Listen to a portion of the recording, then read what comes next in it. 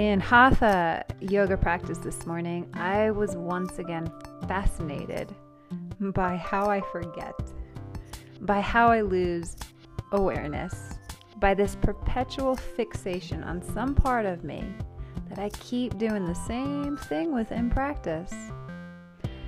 For example, I've got this super weird thing going on with the lower left part of my body. It's been around for a while. It's my lower back down through my leg. I know what some of it is related to.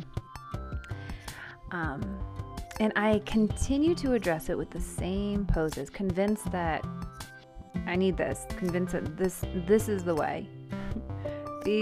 These poses are what I need to do. And then my thinking mind links it to the whole, the hips represent this, and the chakra is here, and this is what I need, and nothing much changes.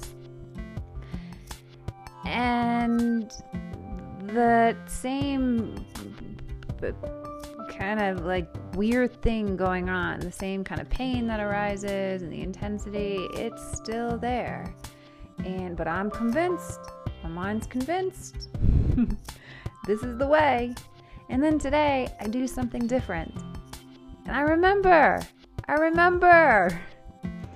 it's that elephant in the room of my body being that I'm aware of, that I've talked about before, that I've said hello to, that I've had conversations with, that I've been excited to work with and to move on out.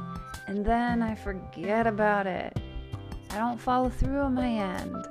That's very, very Vata of me, to not follow through. Vata is one of the doshas of Ayurveda, composed of air and ether. It governs movement, both in our physical body and our mental body, and I'll touch on that another time on the doshas.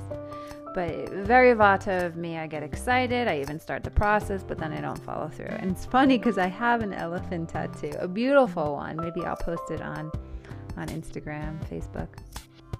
And elephants have amazing memories.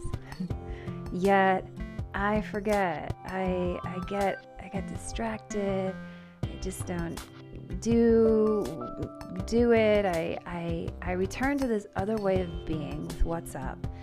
That is my pattern of closure, my perpetual pattern of closure, of stuckness. Am I making any sense? And I can go into the whole why of it. I can analyze it till the cows come home. But for the real transformation to happen, I actually need to not just commit and stay with it, but come face to face with what I'm up to, right?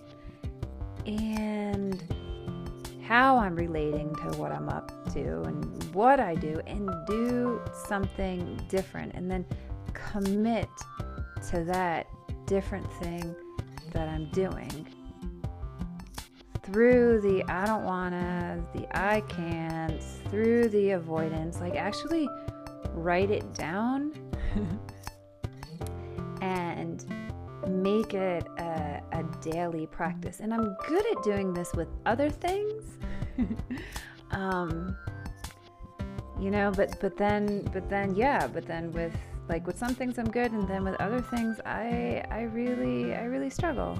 And it doesn't feel like it's, for me, it doesn't feel like it's so much of an avoidance, because when I actually do the different thing, something really good happens. There is something that feels really good. It opens something, brightens something, reveals something, lets something go. So is it so much of an avoidance as it is just a habit? And this is where I have to drop the thinking mind and just do it. Just stay with it, write it down, So today it was twisting. And I had started in practice. I started with a simple twist in Sukhasana and in an easy seated position. I always start practice in meditation. And then I just felt called. I just, something arises in, right? So the more that I grow this feeling awareness in my body, the more that I am being with my body, the physical body, and movement with it, in presence with it, through my breath, through the foods that I eat, through just being with my menstrual cycle, everything. The more that I roll into my awareness and with everything, then that's where, hey, my deeper intelligence, that buddhi within me, that greater sense of my being just arises and directs me to where I need to go and what I need to do. So it was twisting today. So I was called to twist, and then it went into Parivrita Ajnayasana, twisted low lunge. And man, I did that and I remembered, and that kink that I have in my spine where I am so rigid, and I see it too,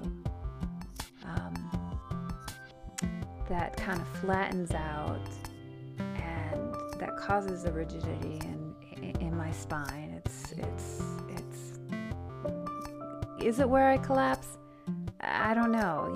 I still don't really, I don't know, right? For certain, but it's in the part of my spine that there is this flatness, rigidity, and I remember, and I get guided by something so much larger than me. It's a connection. It's this connection to spirit. I'll just use these words, but the deeper you go into practice, the more challenging it is to really find the words or to express it in the words. But it's this thing in me. It's this light in me. It is this beyond in me. It's this boundless thing in me that's happening. That's just brightening everything up, and then I know where to go. And it just reveals something to me. So it was a really good practice this moment, and I feel just tremendous gratitude for what I do know, what has been taught to me, what has been transmitted to me by devoted teachers, practitioners on the path towards awakening, healing, opening,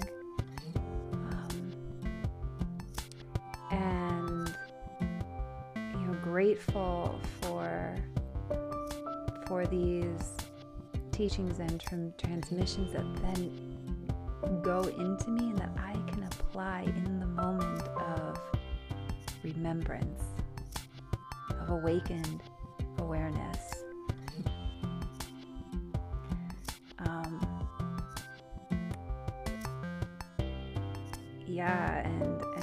And really feel the necessity and its impact and its healing, and not having to go anywhere with it, and then like talk about it later and be like, oh yeah, because it's this related to that, and have it all neatly tied up, which is what we in our analytical minds do, in our rational minds, in our science in our science conditions mind it's a total trust thing, and I'm feeling a lot of gratitude.